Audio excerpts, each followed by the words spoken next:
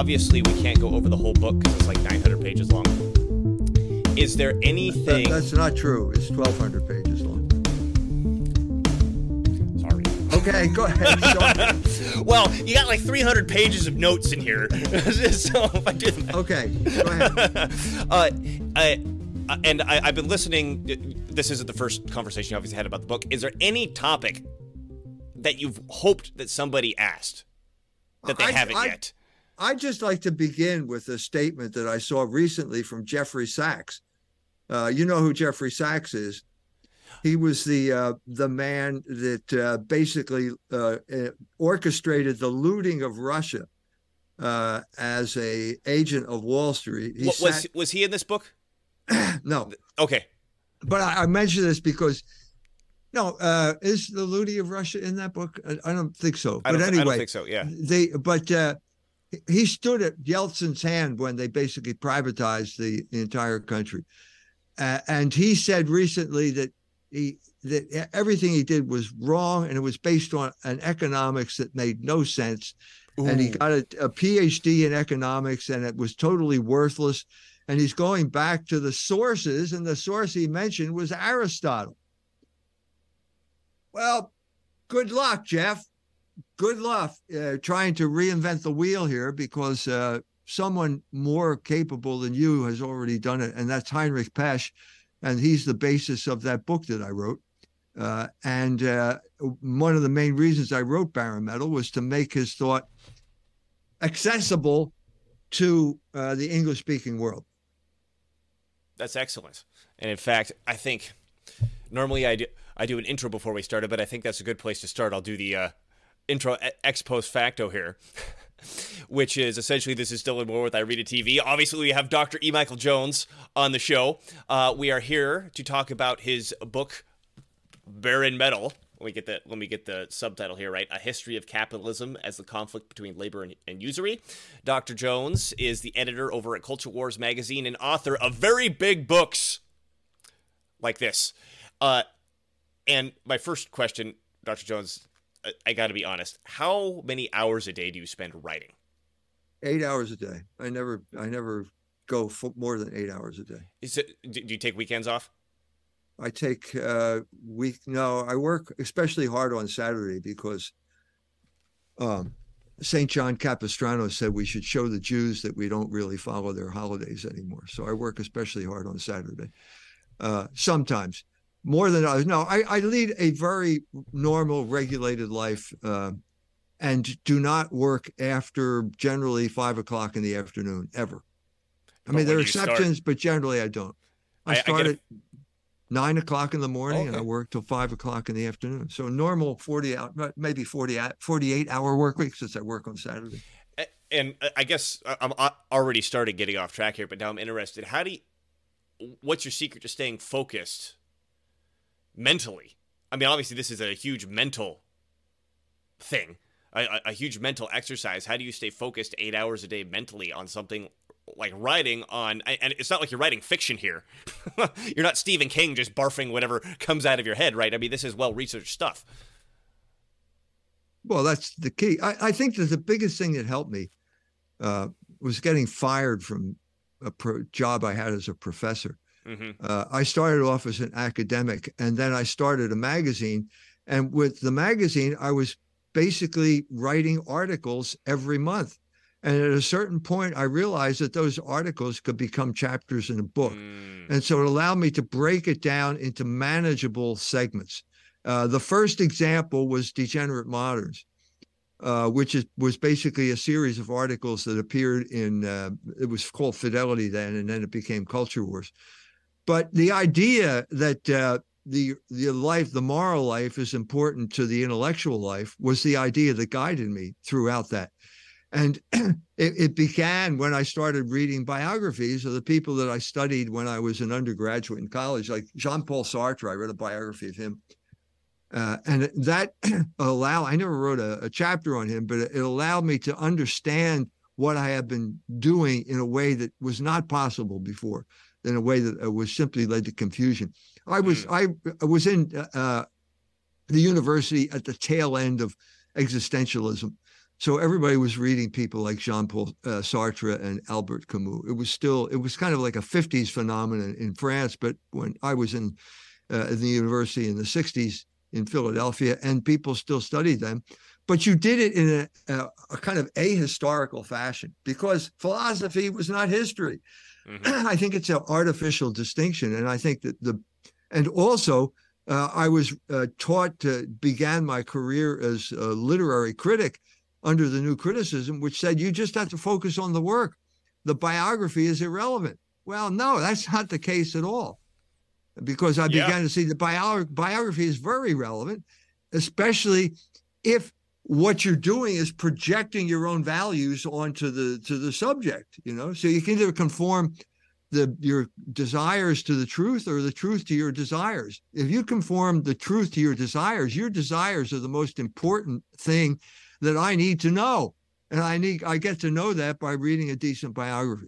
That's how I got started. Yeah, the biography of Karl Marx is what's coming to my mind on that, where, he talks about all this exploitation of the worker and such things. And from my understanding, he never set foot in a factory during the Industrial Revolution, and he never really had a job. And he got his housekeeper pregnant and kicked her out on the street. I mean, like... I think it's even more obvious with Engels. Yeah. Engels had this fascination. His father owned a factory, and he had this fascination with working girls who were working in the factory, and was a great sexual exploiter of those girls. Irish girl that he met in England, and wrote this manifesto about women's liberation based on his own disordered lust and exploit. He was literally so if women are liberated, I get laid more is basically that's his. Right. He was one of the first guys who understood the way that worked. So it really helped to understand somebody like Engels. It helps to understand just about anybody. It's important. It's important because the good, the true, and the beautiful are all transcendentals, and they're all related. Mm-hmm. Well, I think that's a good place to start, because obviously in your book Baron Metal here, there's a lot of biographically relevant information, and I think that's a good mindset to jump into this from. And before we really dive into it, I think it'd be a good idea, because let me read this title again. Yeah, Baron Metal: A History of Capitalism as a Conflict Between Labor and Usury. Please define, just so we're all on the same page, capitalism, labor, and usury. Yeah, capitalism is state-sponsored usury. How's that for bringing the thing together? That's the definition that I got from Pesch.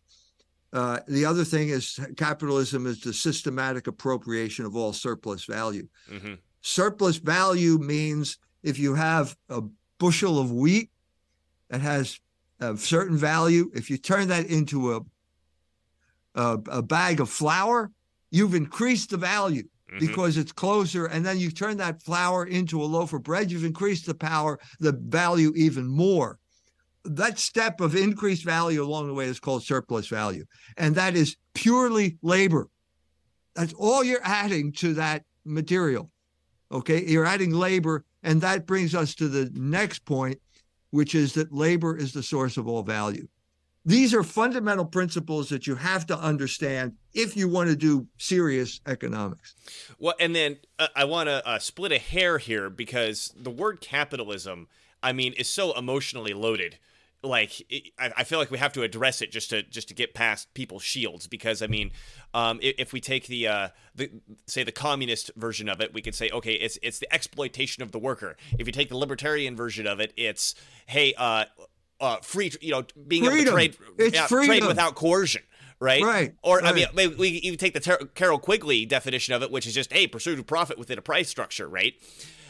I want it to be clear when we're having this conversation that when we're saying capitalism, we're using your definition, which, as you just pointed out, is state-sponsored usury. State-sponsored usury. I think it's the best definition. Everything else is ideological, either ideologies of the left which demonize it, or ideologies of the right which valorize it. But you have to break out of that dialectic, because otherwise you're not going to understand it. And the way you break out of that is by understanding that economics is a branch of moral philosophy, and that means it's philosophy. You have to have some type of philosophical understanding of principles, specifically the practical reason, which is how you achieve the good. That is the matrix out of which you can have a fruitful understanding of what economics is. That is not what it is now, and that's not what Jeffrey Sachs learned when he went to get a PhD in economics. I want to jump there. We still have one more definition: usury. Usury, okay, compound interest. Usury in general means the fundamental reality of economic life is two people coming together, one with money and the other with the good. Even the good may be his own labor. And there's trying to work out some type of agreement where they can exchange money for some other good. In this situation, the stronger will always be tempted to take advantage of the weaker. That's why it's a moral issue. And you have to bring, economics is coming to an understanding of the balance that has to be achieved between those two parties. So the classic example of the stronger taking advantage of the weaker would be the employer taking advantage of the employee, because the employer holds the cards and there are lots of employees out there and he can just kick them out. That was the battle that for basically, I'd say 100 years, beginning with, what do you want to begin it with? The Communist Manifesto in 1848, where the factory system had come into existence and there was ruthless exploitation of the worker. Ruthless exploitation, as comes about with new technologies. There's always going to be an exploitation whenever there's a new technology. We're going through it right now with the internet and all of that type of stuff, where the powerful seize control of the internet and they use it as a way to enrich themselves and impoverish everyone else. That's what the factory system did. And that's why at that point, you needed to bring this moral understanding to the table. The first man who did it in a serious fashion look, you know the book. It goes all the way back to the Italian Middle Ages. No, you started in Rome, if I remember correctly. I'm saying for this particular system, and obviously there's a whole bunch of chapters on the Medici, and they were the beginning of the factory system. The production of cloth in Florence was the beginning of the factory system. But by the 19th century, it had become so widespread and so pressing that the church finally got involved when Bishop von Kettler of Mainz wrote a book called Christentum und die Arbeiterfrage, Christianity and the Worker Question, where he tried to situate this in a Christian context.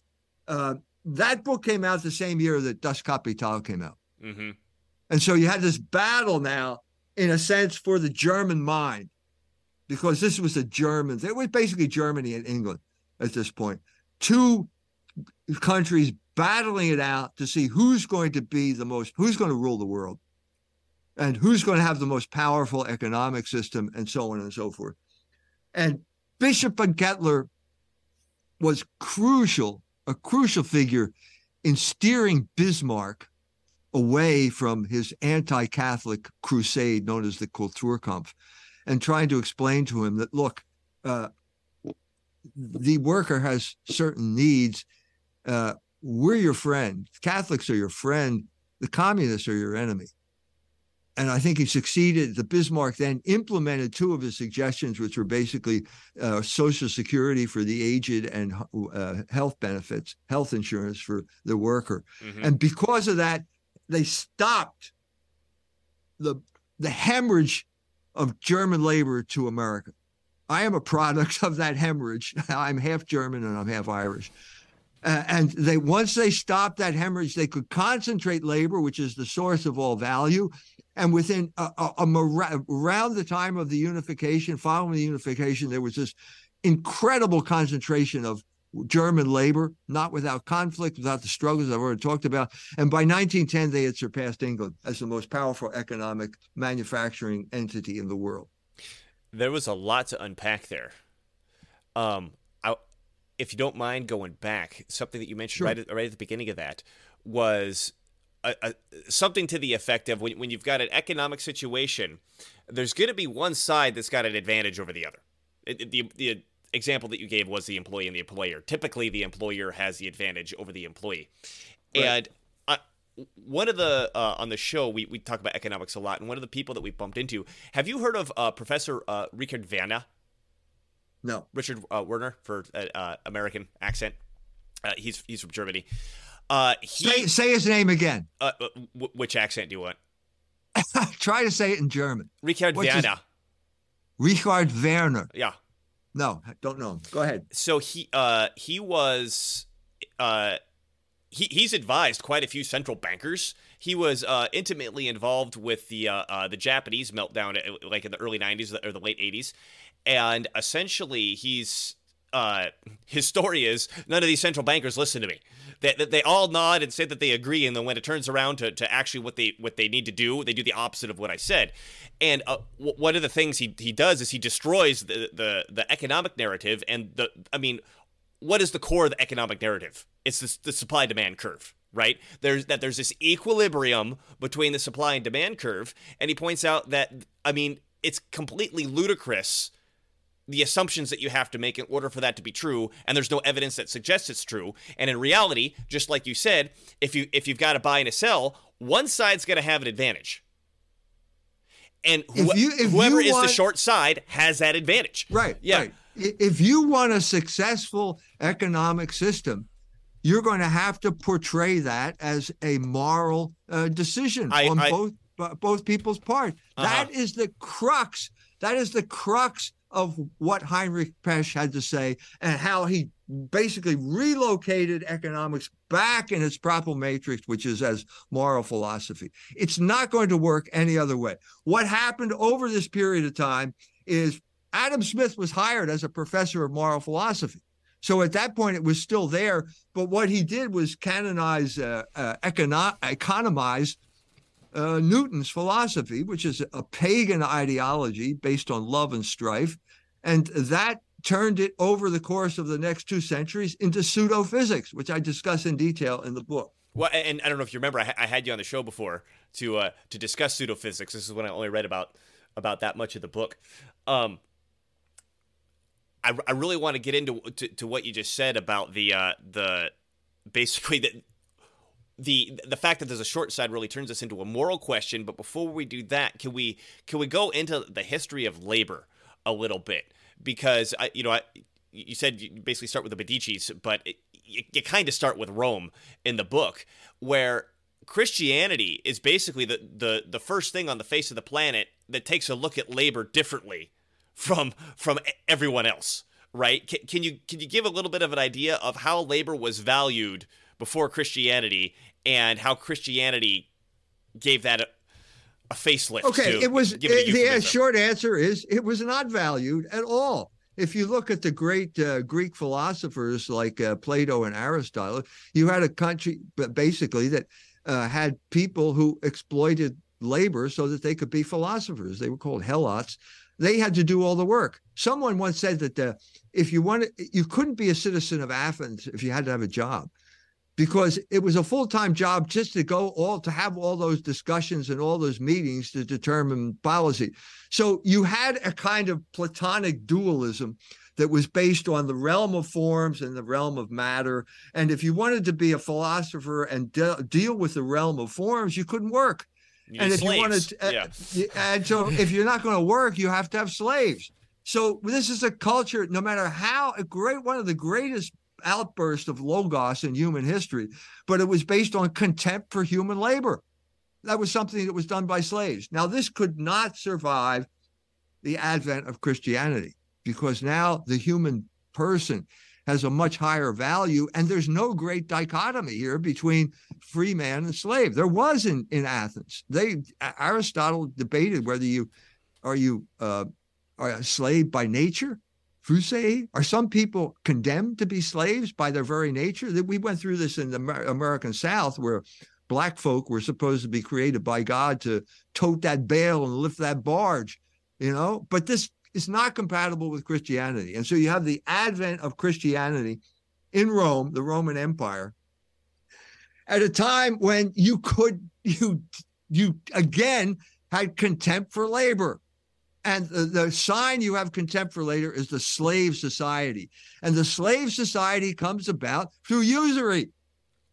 It's that simple. You cannot talk about labor and usury without, there are two sides of the same coin. And so what you had in the Roman Republic were gentlemen farmers. This is what Virginia was supposed to breed, gentlemen farmers, the people that put, like George Washington, put down the plow and picked up a gun and drove the English out. Those people in the Roman Republic had to buy their own weapons, and they fought wars at their own expense. And when the wars got to expand to the Roman Empire, they lost everything because they couldn't afford to do this. And when you lose everything, you got to work for someone else. And at that time, that meant being a slave on one of the latifundia, which were the factory farms of the Roman Empire. And so what you created, because of usury, because you didn't have a Christian understanding of the nature of value, was a slave society at the bottom and a usury society at the top. And that wrecked the empire. It wrecked the empire. You cannot have usury because you can never pay off the debt. And so what the Roman Empire did was, well, we'll plunder other countries and we'll kick the debt down the road. You can only do that for a certain time. Right. And you then expand. the bill comes due. Yeah. The bill comes due, and when 476, when Romulus is up, can't pay the troops, and you know damn well the first thing that happens when you don't pay the troops is that they loot your country. And that's exactly what happened with the Germanic invasion. My barbarian ancestors. Well, it's fascinating you point that out. One of the topics we've talked about on the show is specifically that the relationship between debt and slavery. And I just to emphasize what you're talking about, like, I'm sure this goes back even further. It's just that Sumeria they wrote the best records, and all the records they wrote were about taxes on stone, so they're there for us to read, right? But this was like a constant issue, even in ancient Sumeria, where due to usury, at some point, so much of the population would become slaves that they regularly had to do these debt jubilees. Otherwise, the society would crumble because the whole place turned into slaves. The Hebrews had that in their scripture, right? Because they were inspired by God, and God knew you can't have a floating loan forever. Right, it's going to wreck everything. You can have a floating loan for 60 years, and then it's going to explode, and no one can pay it off, and that'll be the end of it. So you have to have a jubilee year. You have to forgive debt. It's that simple. And we're totally confused about that because we basically have a pagan concept called pacta sunt servanda. In other words, if you sign the contract, you're on the hook and you're going to pay. That's what rules student loans right now. Correct. Yes. Thank you for bringing that up. Yep. Students can't renege on their debts. Only the rich and the powerful. Donald Trump did it 3 times. Okay, because he's too big to fail. But the poor schmuck who took out a student loan, oh no, you're on the hook, buddy. Oh yeah, and you're never going to get out of it. If I create an entity and know how to play the credit game, like I create an LLC, I sign up on the right websites, I get the right credit accounts, I get a thing where I can loan $100,000, I loan $100,000, I pay myself, don't pay it off, that thing goes bankrupt. Right? That's the entity. If I know how to play the stupid game with the way that the rules are set up, I can totally take advantage of it. But like you said, if I want to follow, just be a good guy that does labor and learns, I get screwed. That's right. It's insane. That's right. Donald Trump said exactly the same thing. He said you will get you. He knew how to game the system, and that's why he became too big to fail. But debt is essentially unrepayable. The whole point of this, what is economics? Economics is not some magic formula that will allow Donald Trump to get rich. If you're talking about an individual, you're really not talking about economics. Mm-hmm. Economics is the big picture. And once you look at debt over with the perspective of the big picture, you realize it's untenable. And I think that this is exactly what Christianity understood at the beginning of that era. Just as they understood that there is value to human labor, they understood that usury is a sin. And you can't allow it. And it worked because the Roman Empire collapsed. You have a situation where there's only local economies, and there's really not a whole big role that money plays in a local economy like this after the collapse of the Roman Empire. So the serf comes into existence. The serf, this is a period of time when you're constantly being plagued by invasions. It's the Vikings from the north, it's the Saracens from the south. When the Vikings show up and you're just this little guy with a little plot of land, you have to run to the castle and you have to wait it out, hope that they just go away. And then you go back and hope they didn't wreck your crops. And it became so chronic that they said, look, I can't do this anymore. I have to become basically a servant to the Lord because he's got the castle. And that was the beginning of the serf system. Now, you owed the Lord labor. Taxes were in labor at that point. You were saying you owed him labor, and you didn't need money. That was the good part of it, because you didn't have to get money to pay taxes. You paid taxes by giving the Lord labor.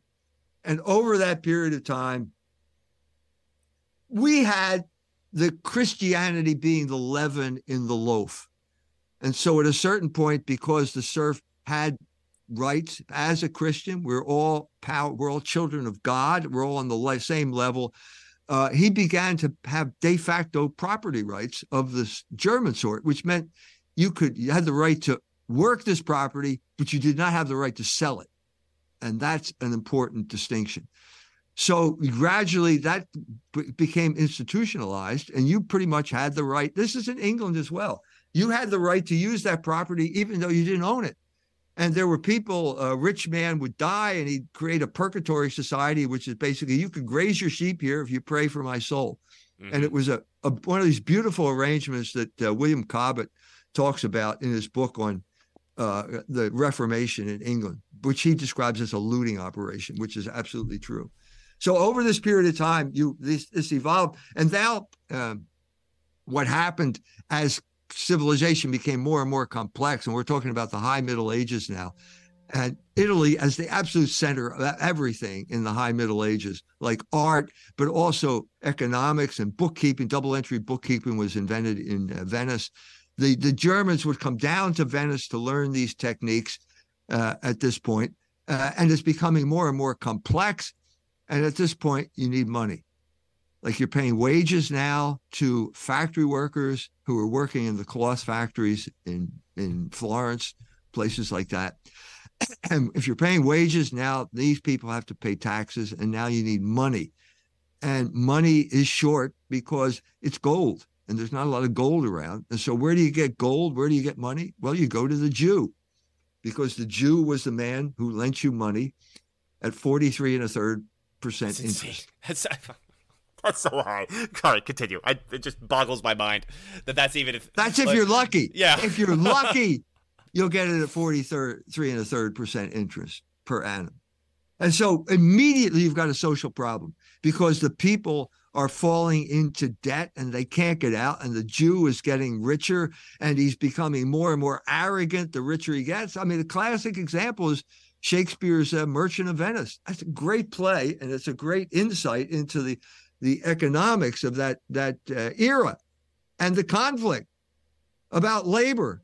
And there's a brilliant passage between Antonio and Shylock where Shylock volunteers to lend him money, and he says, if it's breed of barren metal, so guess where I got the title of my book, then keep it, because you're not my friend if you want to lend me money. And then he'd start talking about labor, and Shylock says, my ducats can copulate faster than Laban's ewes and rams. That's what the pitcher's for, right?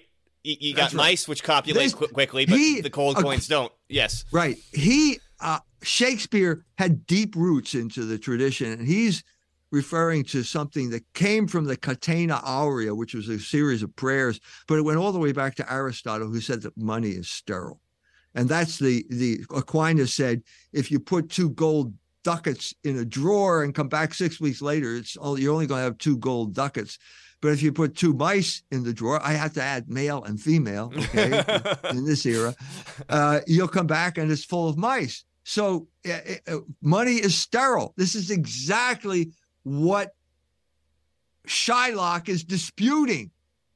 No, money isn't sterile. My ducats can copulate. Yes, at the expense of everybody else, right? He's right in a very bad sense. What he's talking about is usury. Mm-hmm. So money is sterile, but if the usury gives you the illusion that the ducats can copulate. And that was the Jewish thing. And the Jews got involved, and they were just ruthlessly exploiting the peasant class, at the working class at that time. And finally, the church had to take cognizance of it. And they came up with the idea of the Monte di Pietà. Again, about 13 things I want to unpack out of that. The first is, so we talked about we're in Florence at this point in the conversation. How did the nobles in Florence utilize the Jewish moneylenders to get around the Catholic ban on usury? Well, if nobles, we're going to include, right? We're going to include the princes of the church, the cardinals, and so to get back to the Monte di Pietà, the mendicant orders the Franciscans and Dominicans came up with, it was a pawn shop for poor people. And so they would, they would charge a fee. Now, there was a big controversy. Is this a fee or is it usury? Mm-hmm. If I charge you 5%, if it's simple interest, then it's a fee. If it's compound interest, it's usury. And there was a lot of battle back and forth between those two things. But basically, they had to state the conditions. And the condition for bringing about this reform is expelling the Jews. You have to expel the Jews from your principality. But why do you have to do that? Because they are charging, as I said, 43.33% interest. That means that they can pay 20% with no sweat. Would you like to get 20% return on your investment? I got $1 million sitting here. Hey, you could earn me 20%. Here you go. Yeah. So the cardinal would go to the Jew by night and hand him his money, and he get 20%. Well, who's going to argue with 20%? And the Jew can charge 40%. And the only problem is it's going to wreck your society. Okay, but all the short-term gain argues against this type of reform. So, walk me through this math. I was thinking about this before we got on the call. So, the industry owners / nobles, because they're usually the same people at this time, right? They don't pay their workers enough. Now, wait, we have to make a distinction. Nobles are land rich and cash poor, so they're going to the Jews as well. The Medici were manufacturers, and that's a different situation. They are involved in labor. The labor is a source of all value. These textile operations were sophisticated labor, and they made a lot of money on that. Okay. So thank you for correcting me. Let me clarify. The Medicis, who are the people who are in charge of this industry, they don't pay their workers enough. Then they turn around and demand taxes that the workers can't afford because they're not getting paid enough. And so in order to pay the taxes, the workers go to the Jewish moneylender, having to pawn tools that are a necessity for them to earn a living in the future. How, I mean, it kind of explains itself, but tell me how this quickly unravels everything. Well, first of all, the Medici. So first of all, what did the Medici do? They made a ton of money by exploiting the workers, and then we're going to become bankers now. We're getting out of the cloth business, and we'll make money hand over fist, just like the Jews, and we'll do the big time finance. We'll let the Jews do the petty stuff, and we're going to lend to princes. Great idea. Oh, wait a minute, not a great idea, because what happens when the prince doesn't pay you back? You can't do anything about it. No, you can. You just get an army bigger than the prince's army, and then you fight him. And that was known as the British Empire. That's the way they did it, the British Navy. But anyway, that's the problem. So by the time of Lorenzo, he looks at the books and says, "Oh no, we're bankrupt." So what's he do? He creates Carnival. He creates the Renaissance, basically, to distract everyone from the fact that he's bankrupt and stealing from the city treasury. But I mean, that's what happened. They lent out the money, the princes stiffed them, and suddenly they're bankrupt, and there is a huge, absolutely huge crisis. And at this moment, Savonarola stepped in, the great reformer. If the Pope had listened to Savonarola, there would have been no Martin Luther. This was this a priest? I'm trying. There's so many names in the book. Remind me who this person was. He was again? A Dominican. Am I right here? A Dominican friar. He was a priest who was an order, and he was a great speaker and great reformer. And he basically mobilized the entire population of Florence, brought about religious reform. Famous for his bonfire of the vanities, where basically he'd pile up, bring everything that's near occasion. Yeah, we'll burn it. And one of the guys who showed up was Botticelli, who was the propagandist for Lorenzo. He threw paintings on there. We never know what they were, but everybody thinks it's a great loss to the art. Well, they were probably pornography, because that's what those people wanted at that time. They put firecrackers in there. It was a great show. And after he did that, some Jew came to him and said, "I'd like to buy it from you." Anyway, he says no. He's interested in reform. And then basically the Medici realized, and the other oligarchs realized, this reform means the end of our gravy train here. Because we're putting an end to what is the usury that is the source of our wealth. Right, because we're stealing. The reform says stop stealing, so we won't be able to continue stealing. So, right? I mean, the infallible sign that you've entered the decadent end game is sodomy and usury, and both of those were flagrantly in place in Florence at that time. I forgot all about that from your book. Yeah. Go into that more. Yeah. Dante was a Florentine. I saw his house. Florence was a tough town. You know, if you live in the Midwest, like I do in South Bend, Indiana, you have a porch, you know, and you kind of sit there on a summer day and you wave to your neighbors as they walk by. Every house in Florence was a fortress, and Dante's house was no different. And when the gang started going around, and when the Guelphs started fighting it out with the Ghibellines, you just went back into your fortress and waited it out. But Dante said in the Divine Comedy that put sodomites and usurers in the same circle in hell, because the sodomite takes what is fertile, namely sex, and makes it sterile, and the usurer takes what is sterile, namely money, and makes it fertile through compound interest, usury. So that was the situation. Savonarola challenged the Pope. The Pope allied himself with the Medici, and they basically murdered Savonarola. And that was the last chance of internal reform, because the next guy to come down was Luther. And that led to a catastrophe for all of Europe. Let's talk about that. So the way I remember you describing it in the book is that in this era, right before Luther, there's this battle happening, and Savonarola is leading the one side of the battle, and pretty much everybody else is on the other side, right? Every big name at the time is on the other side. And once the Protestant Reformation happens, first through Luther, and then there's other people. The Catholic idea loses control over the conversation on usury. I'd say more specifically, Catholic police power is broken in certain countries. So England and Holland are the ones that immediately spring to mind. So, getting to England, I definitely want to get to England, but starting with Luther, what is it particularly about the Protestant Reformation that seems to be the same through all these Protestant waves that says either usury is great or we don't care anymore? Well, it didn't happen with Luther. So first of all, what is the Reformation? The Reformation is a looting operation. Now, give details about that. The first time I ever heard that expressed that way was when I read your book. So there was no theological justification whatsoever for the Reformation in England. None whatsoever. It was all just basically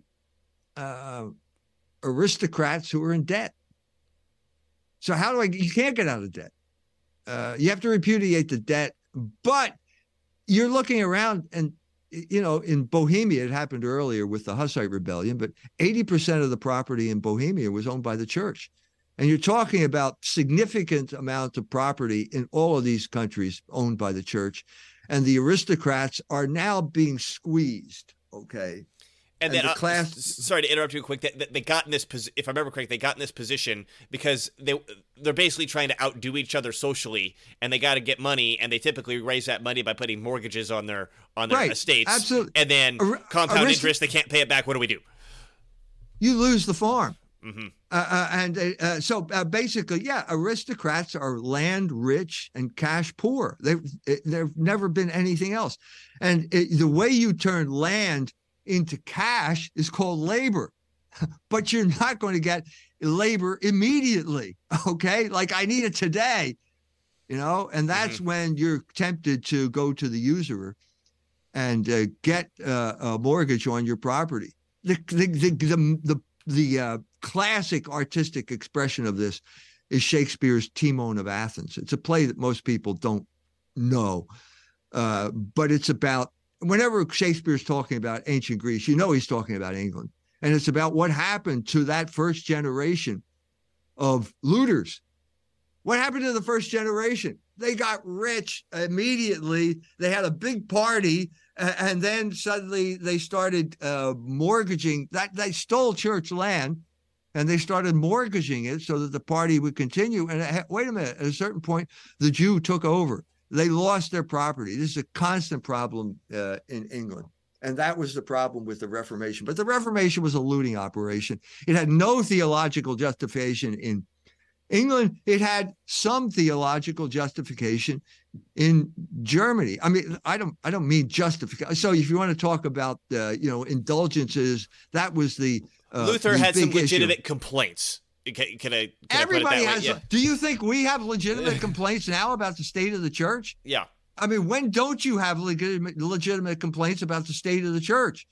But at this point, you had the rise of a new class of people like the Medici in Germany, in Augsburg, and that there was no Germany at that point, but they were known as the Fugger family. And they were cloth manufacturers. You can't underestimate the importance of manufacturing cloth as the way to wealth and the beginning of advanced economies. And the Fuggers were making cloth. They came up with a new cloth. And suddenly they have a lot of money because labor is the source of all value. And then you have that lower aristocracy symbolized by Ulrich von Hutten. They're losing out. And so lots of times you blame something else, and they started blaming Rome. Germany is bleeding gold down to Rome.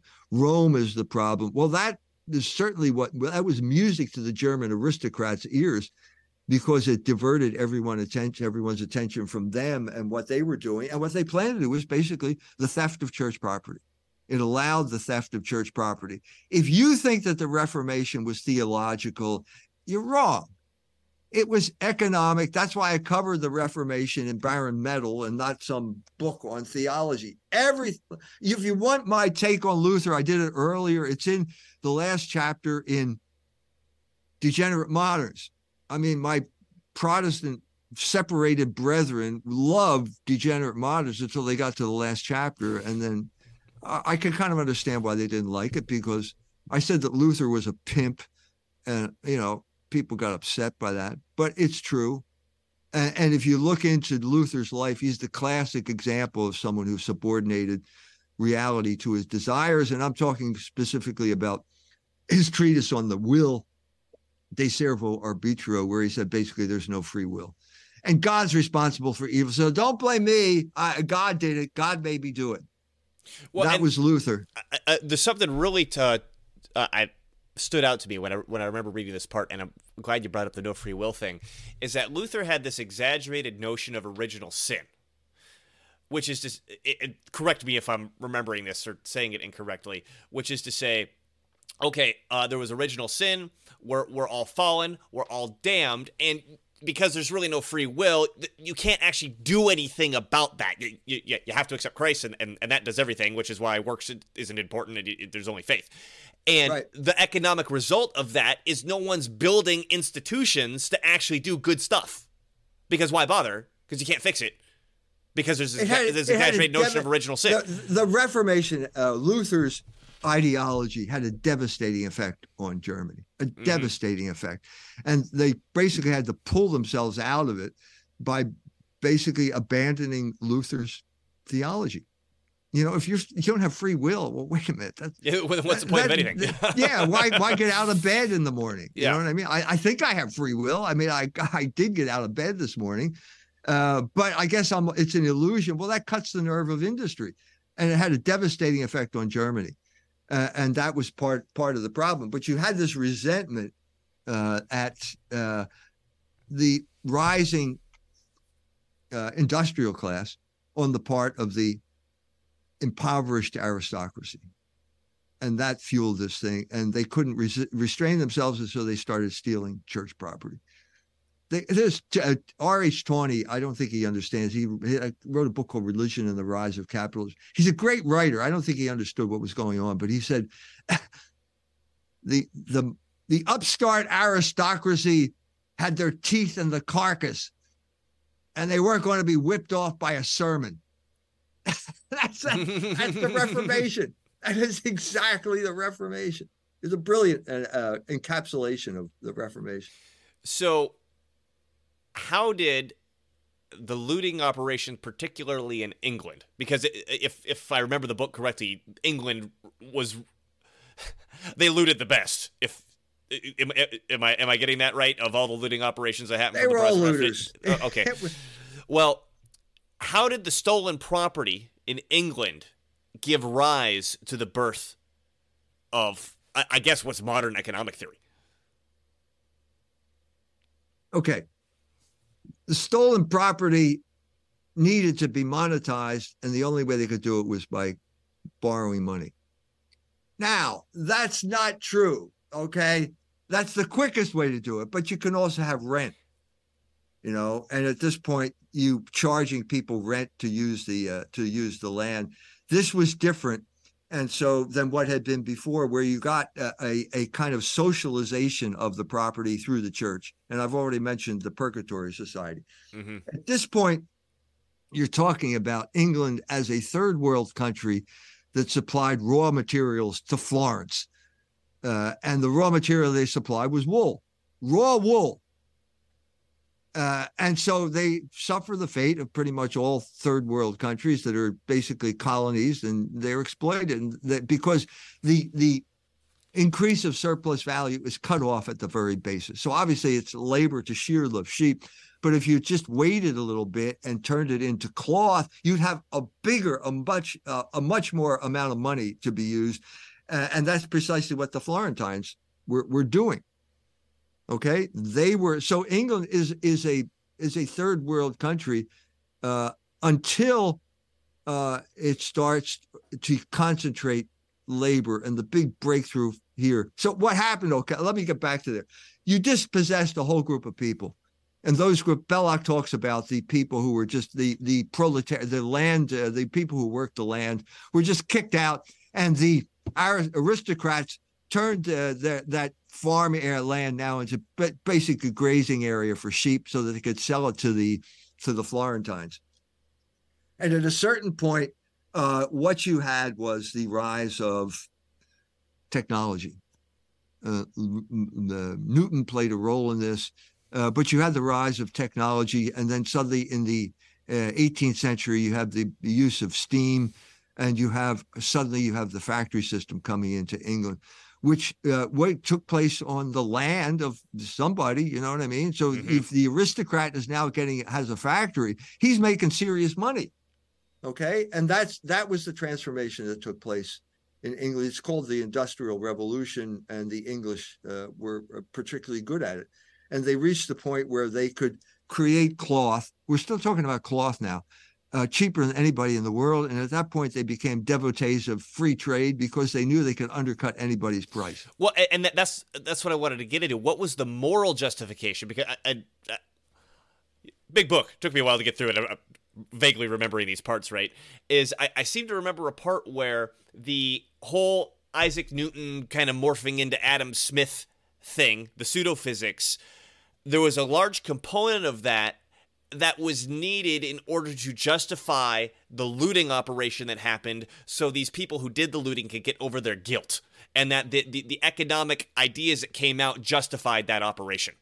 Right. That's true. That's exactly what happened. So, but you know, if you're talking about Newton was a Whig, and he was part of that Whig oligarchy that basically took over England after the Glorious Revolution, when they decided they're not going to have a legitimate Catholic king. They're going to bring in a Protestant. This was King Billy the Dutchman of William of Orange. And the one thing he wanted to do was wage war with France. He hated France.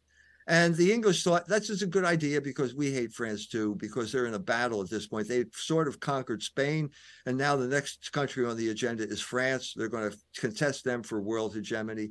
And so what they did, the Whigs did, was got into usury. They created the Bank of England. And the first guy that they lent money to was the king. Well, this is great now. Cobbett is a genius when he describes it. He immediately turned England into a country of taxpayers and tax eaters. And if you were on the right side, if you're on the right side of compound interest, you've got it made. Mm-hmm. And the main thing that fails is the sucker can't pay, just runs out of money. But if the treasury of the country is being paid to you as the owner of the Bank of England, you've got it made. For a while, nothing's permanent.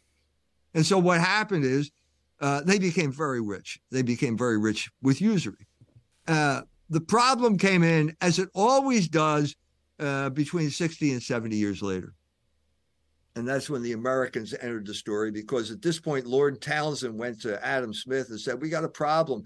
It's called a floating loan. You can't have a floating loan for more than 60 years.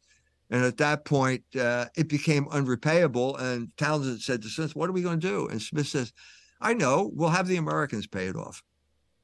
Well, that didn't work out for them because it led not immediately, but very shortly to the American Revolution. That's what that revolution was about. They tried to foist their unrepayable loan on the colonies, and the colonies rejected it. There was the Stamp Act, and then it was the tea. They're going to tax tea, and the colonies had enough, and that led to the American Revolution. You mentioned free trade, getting into, so England starts developing this cloth that they develop at the cheapest, and they start foisting it on other countries. Talk a little bit. Actually, before I say that, let me kind of give the libertarian free trade argument here, right? Because there's this idea that, hey, look, we're against violence, we're against the initiation of the use of force. So what free trade is two parties being able to trade with each other freely without a third party coming in saying, no, you have to do what I say, or you have to give me taxes, or I got to make regulations. They can do it freely without the immorality of the initiation of the use of force. Now that sounds great. Tell me about the reality of what free trade does. You were just about to get into it. All right, I'll give you the Pesch's explanation, as the theological explanation for trade. It's basically that the goods of this world are not distributed equally, and so in certain areas you have more than you need, and you have a surplus, and it's just going to rot because we can't put it to use. Other people would love that surplus. It's valuable, much more valuable to them. And so basically you got to travel across the ocean and get it. So pepper grows on trees and it just falls down. Who cares? But it became the basis for money that he just did last week when I had the Germans here. The guy said to me, he's a Pfeffersack. Pfeffersack means rich man because pepper was very valuable at that point. So there's a justification. So,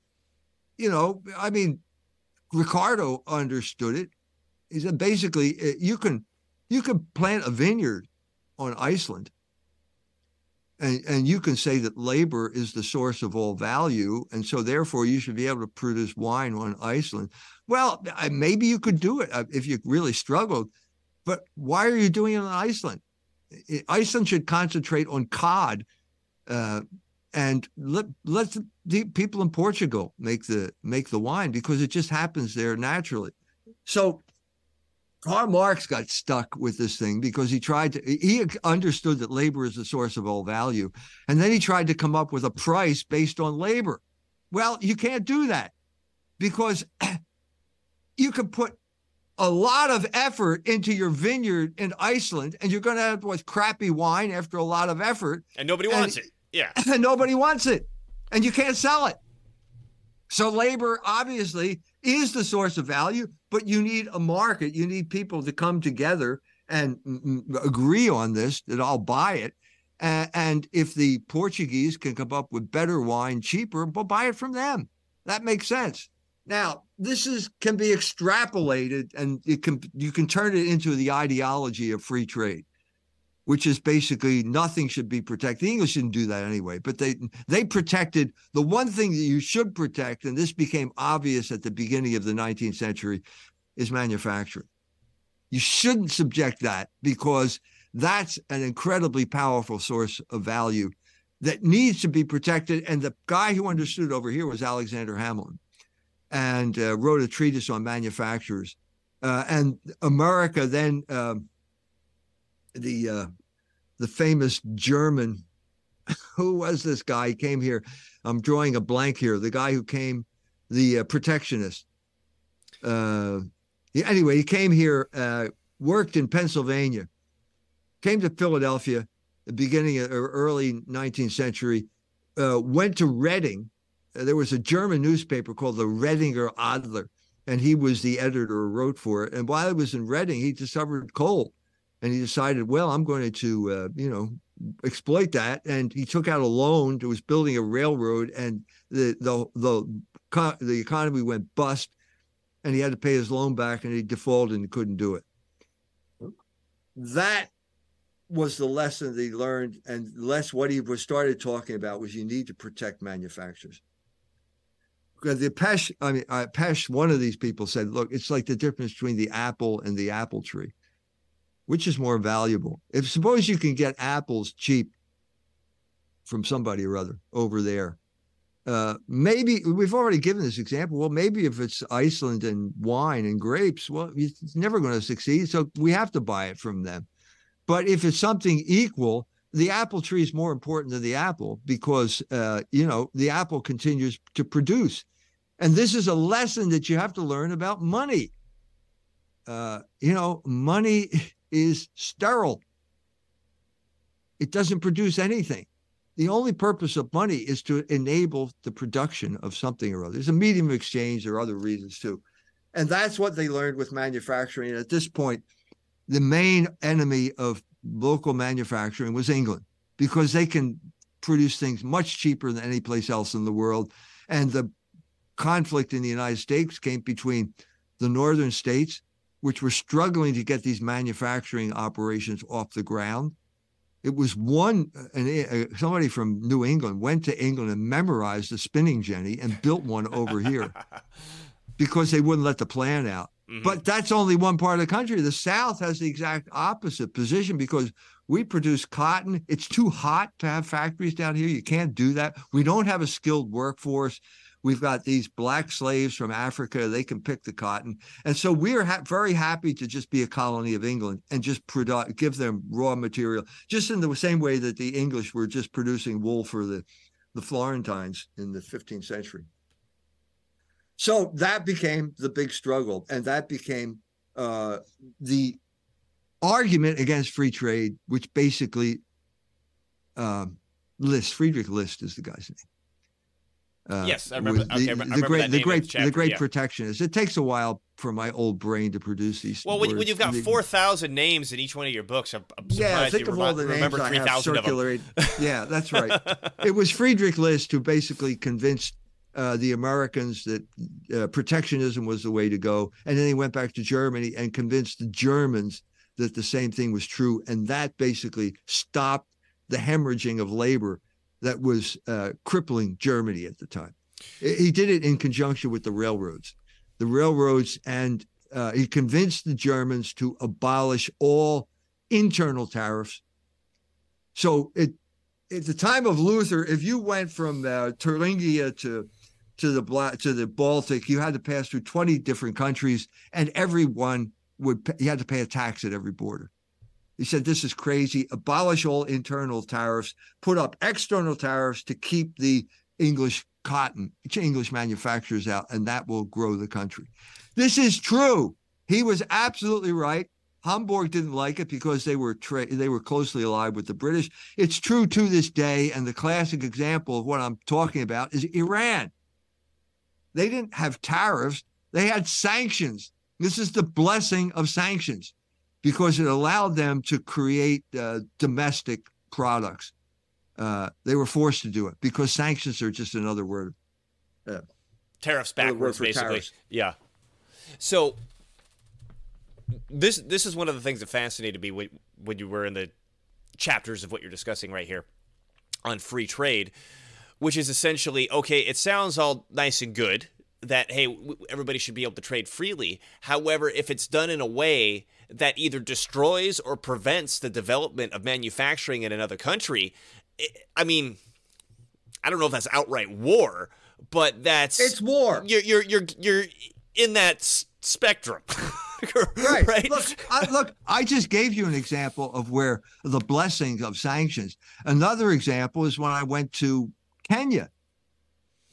And you take traveling all over the country, and you show up in a town, and there's the marketplace, and what do you see from as far as the eye can see? Never been to Kenya. Used T-shirts. Used T-shirts. They have a word for it. The Swahili word is matumba. Mm-hmm. And I'm thinking, wait a minute. I think there's a message here.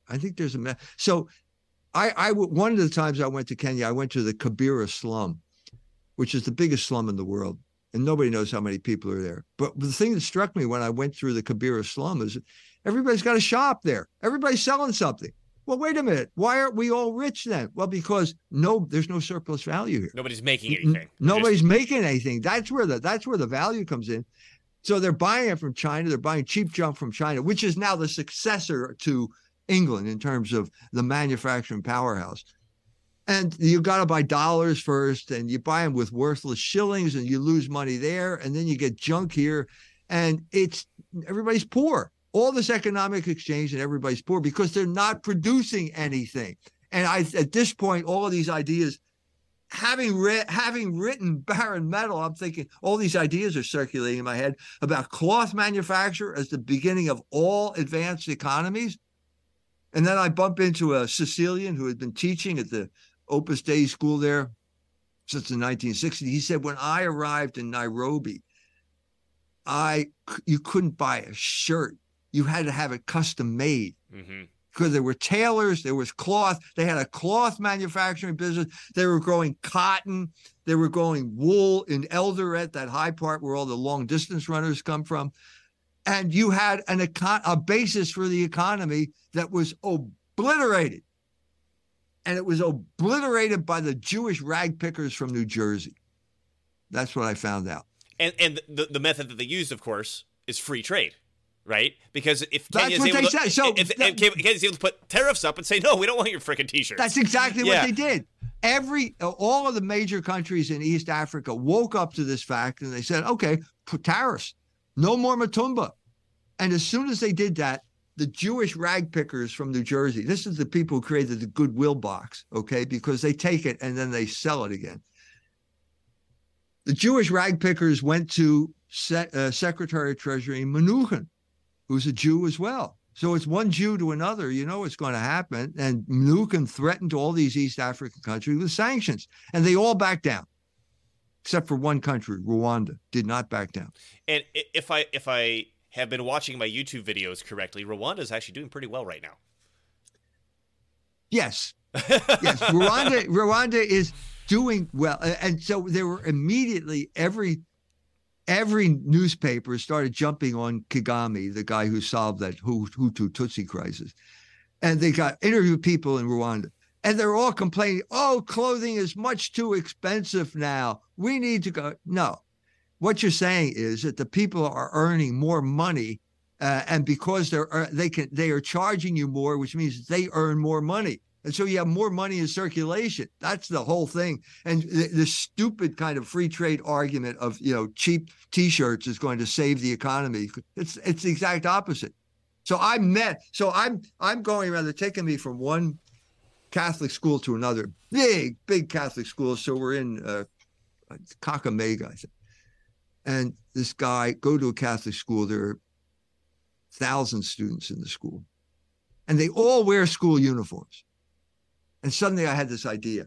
What we need to do is have the Catholic schools start manufacturing clothing based on the production of cotton.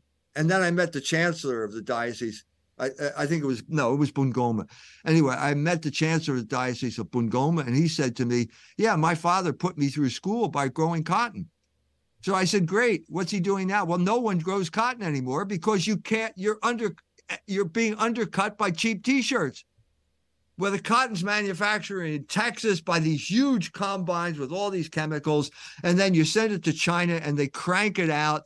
And so it's dirt cheap. And so nobody can raise cotton anymore. And so there's no basis for the economy. That's the cause of poverty in Kenya. Now, what really gets me about this conversation, again, I got from your book, is the proponents of free trade. And I mean, let's bring it all the way back to Adam Smith. We'll say that's our founding point, right? They're all about free trade if it benefits them, but they're all about government if it benefits them too. Yeah, right. That's right. The two examples I remember specifically were the Irish famine and the post-World I obsession between the guy running the Federal Reserve, I can't remember his name, and I believe Montague Norman running the Bank of England. Yeah. We've got to get the gold standard back to this arbitrary exchange rate because we don't know why. It just has to happen because of, free trade. And I mean, I want you to extrapolate on this, but the funny thing that you pointed out was, okay, having the gold standard on free trade is supposed to self-regulate, so why do you have to force it to the...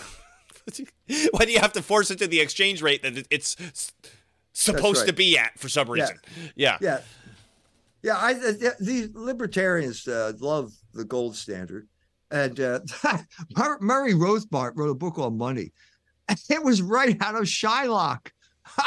He said, "My ducats swell during periods of deflation." Well, yeah, if you have ducats, yeah, but if you don't have ducats, you're screwed. That's the problem. That's exactly the problem. So it was Jewish economics, which means it's a contradiction. Economics is the entire economy. It's not how a particular group can make money coming and going. That's not economics. That's chrestomathy or something like that. That's how to make money. We're talking about two different things here, And so that's the gold standard. That whole section on the gold standard in America was how it absolutely crippled the economy. Because, you've got certain needs, okay? Let's say it's water, and you got a whole farm that you have to irrigate. But wait a minute, all the water has to come out through a hole this big. Well, that's what the gold standard is. It's a hole this big. And what happens is the money doesn't get out, so the prices go up. And that's exactly what happened to the American farmer when they had during the Civil War, you got $2 for a bushel of grain because you had greenbacks, and it kind of liberated the economy, freed up the economy. And then they go back on the gold standard. So they ended in the 19th century, the same farmers making 50 cents for a bushel.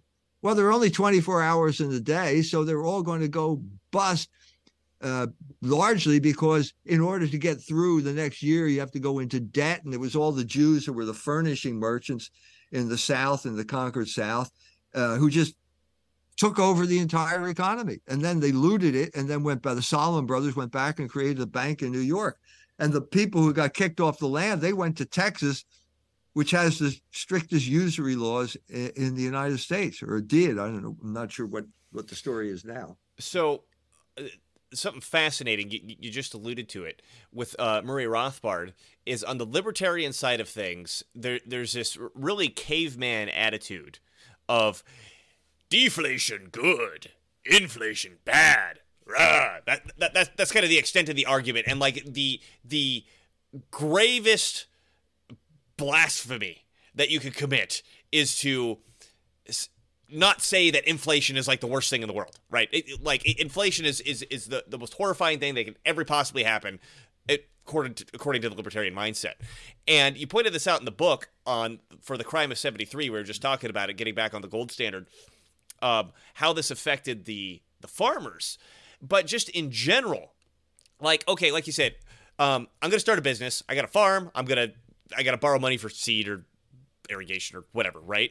I got a loan that has a payment of X.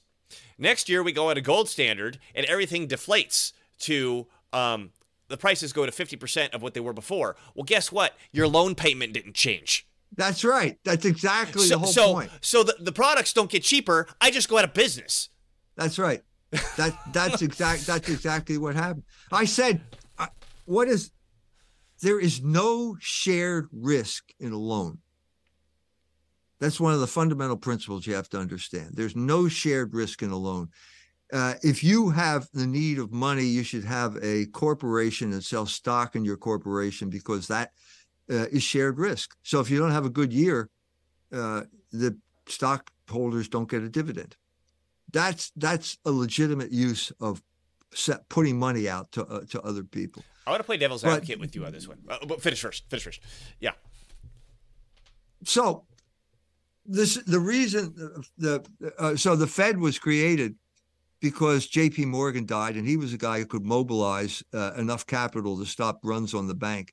And now no one replaced him, so they decided we're going to have a federal agency. It's obviously having your cake and eating it too. It's public in the sense that it's the money supply, but it's private because it's owned by certain people. So it's here, heads I win, tails you lose. But at any rate, it was created because as of 1910, the manufacturers in the Midwest, 90% of their capital improvements were done with profit. Well, that's great because you don't have to borrow money for that. Mm-hmm. You're plowing the money back into the operation, and you're having putting it to good use again, and you're increasing the productivity. Well, they didn't like that. They wanted to lend them money. There's a Jew by the name of Samuel Roth wrote a book called Jews Must Live. And it's exactly about this way of, he talks about a furniture manufacturer, and the Jew comes to him and says, would you like to increase production? Well, of course, I want to increase production and increase sales.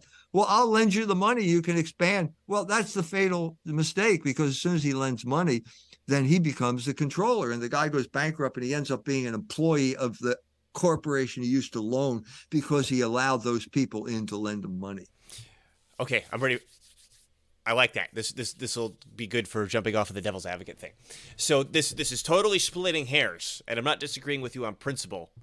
I'm potentially disagreeing with how do we massage this right. So I a little over a year ago, I acquired a business. I went to a seminar that taught how to acquire businesses, and I did it through a commercial loan. So I found someone who wanted to sell.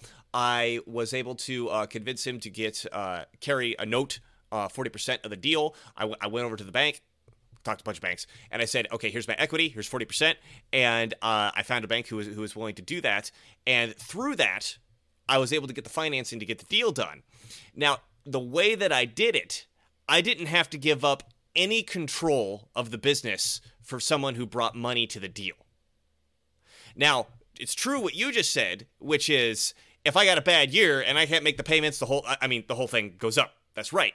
You lost everything. But I didn't have to give up any control. Well, if you borrow money, you're giving up control, because you have that hanging over you. If suddenly there's a downturn in the economy or whatever it is, mm-hmm. the crop fails or whatever it is, and you borrowed money to buy the machinery, they don't take that into consideration. They're not sharing risk with you. You're on the hook. Sorry, if you don't make your payment, they take over your company. It's that simple. Well, and again, I'm not now. Obviously, my friend the quant from Wall Street told me that liberal bankruptcy laws are the only thing that keep this country, the economy, afloat. Right. Now, if you're a poor schmuck with a student loan, that doesn't apply to you. Correct. But if you're Donald Trump or whatever, you know what I mean? You basically sit down and say, okay, sorry, I can't pay back your loan. You're going to have to take a haircut. And this is a traditional back and forth. And that's the way you would resolve the issue with if the fact that you run into trouble. And you're going to run into trouble because once usury gets into the economy, everything gets more expensive. And you need more usury to cover it. And at a certain point, you just caught. You get caught suddenly. They won't renew. They won't roll over your loan or something like that. Refinance, this is standard procedure. You know what I mean? Suddenly they're not going to do it. And suddenly someone's there waiting at your door, ready to buy up your operation at pennies on the dollar. And if you're lucky, you'll end up working for the company that you used to own. To exacerbate that, so this was my first deal, and I was pretty excited about it. And one thing I overlooked is I got an adjustable rate loan. Oh no! Now, let me say. So part of what I learned is that you make sure that your cash flow to debt service ratio, when you're looking at a potential deal, you have to have at minimum 1.5 times cash flow to debt service. Basically saying if I got a dollar going out on debt, I need to have $1.5 net, not gross, because I got to pay all my expenses. After paying all my expenses, I got to have $1.50 left over to pay that $1. And in my conversation with bankers, let me just tell you how wild this is. I had some bankers tell me that they will accept, they'll do a loan on a 1.1 debt cash service to debt flow ratio. I was like, you get one little blip in the business, and then you can't pay your debt back. They want to get you on the hook. Oh, their job is to get you on the hook. And they'll do whatever it takes to get you on the hook. I had a friend who was working for the bank here in town, and they changed the law so that you could lend money to people in Elkhart County. Elkhart County is where they build recreational vehicles. Mm-hmm. So now they can finance recreational vehicles. So a guy 70-some years old shows up at the bank and wants to buy a $100,000 RV. I don't know what the terms are like a 10-year loan, a 20-year loan. And my friend looks at it and said, this is crazy. He'll just drive off and we'll never see him again. Not like a house. Yeah. So he denied the loan. Within 5 minutes, he was called into the president's office, and the guy says, you are going to approve every single loan that comes in here. And why is that? Because they can sell it. They can sell the paper. Right. Yeah. That's exactly what they did. They sell the loan, and you're off the hook. We don't care. That's someone else's problem now. If the old guy drives off with the RV and we never see him again, that's someone else's problem. And you have people like Paul Singer, one of the movers and shakers in the Republican Party, specializes in buying up distressed debt, like Argentina. Mm-hmm. Argentina, they had already worked out the deal. They were taking a haircut, 10 cents on the dollar. Paul Singer buys it up, takes the case to a Jewish judge in New York, and he declares, no, the deal is off. You're going to get full face value, and wrecks the Argentine economy by doing that. Which is Argentina, last I checked, is paying something like 118% on bonds right now. Something I shouldn't be laughing about, but I just wanted to explicate what you're talking about. Okay, another devil's advocate thing here. So, there was a chapter later in the book. It had to do with an Italian guy. And I'd say check your watch. Let me know if you're running up on time or something here. There was an Italian guy. I can't remember his name, but there was this conversation of, are there two different categorical types of usury? Let me explain what I'm talking about here. So I just talked about this loan I got from a bank. I did get an adjustable rate mortgage, but I'm not mortgage. It's not mortgage. It's a loan. Right. But I think it started off at 7% and I'm up to 11, which sucks. But I did the deal right, and it's not killing me. I can handle it. Now I get these phone calls. I think I've gotten maybe 3 since we started this conversation of money brokers They're calling Right. me all the time. And at first, I was like, I'm curious. Tell me what you're offering. And, they've got the fees and the time. Like, they know how to manipulate all the variables so you don't know what's going on. I know how to do the math. And I'd say, okay, what's the fee? How, what's the time frame I got to pay this back? And what's the rate? Okay. And I do the math and I'm like, I am not exaggerating when I say this. This is 279% interest. Oh, no. We have the best rates. And like, dude, I could do the math. Right. Okay. Yeah. It's 15% over 5 months for $100,000 and you're taking, it's 50% interest, but you're taking 15% up front. Right. I'm like, I might as well just give you the damn business. Yeah. Right. This happened. It gets out. There was a group. We have these payday loan operations here, and there was a payday loan operation in England. It was called Wonga, which is the Cockney word for money. And the Anglican bishops, decided to get socially involved, and they attacked Wonga, saying that they charged 5,000% interest. And Wonga went right back and said, "This is a damnable lie. It's 500." Sorry. We have never charged more than 4,000% interest. Well, this is ruthless exploitation of people who can't do math. Most vulnerable people in the culture, and you're burdening them with an unrepayable loan, and you're going to haunt them to their grave with this type of thing. So please don't, It's I mean, this is the point that I want to talk about. A question for you: is there a categorical difference between? I mean, forget that it's adjustable rate at the moment. I got this loan that's within the cash flow to debt service ratio. I feel confident that I'm gonna. If something goes wrong, I'm gonna be not paying taxes before I not pay. I pay 3 times more in taxes than I pay in loan payments. Right? You're like the guy that jumped out of the 100th floor of a building, and he went past the 70th floor, and someone asked him if he's okay, and he said, "So far, I'm okay." Now, I'll be fine. I set this one up correctly. I'll be fine. But I do see the point. I do see the point that you're making. So far, it's okay. So far, it's okay, and it's okay until it's not okay. And this is not a situation we should put people in the situation where everybody has to go to the usurer in order to. I agree with that. Yes. Do something. That's not a good system. One group benefits from this system, and everyone else suffers. Well, and that's part of the problem. Then the other problem is that whenever credit or money lending gets in, the cost goes through the roof. That happened with housing. It happened with education. It will happen with anything. Anytime you can borrow money, the price goes up.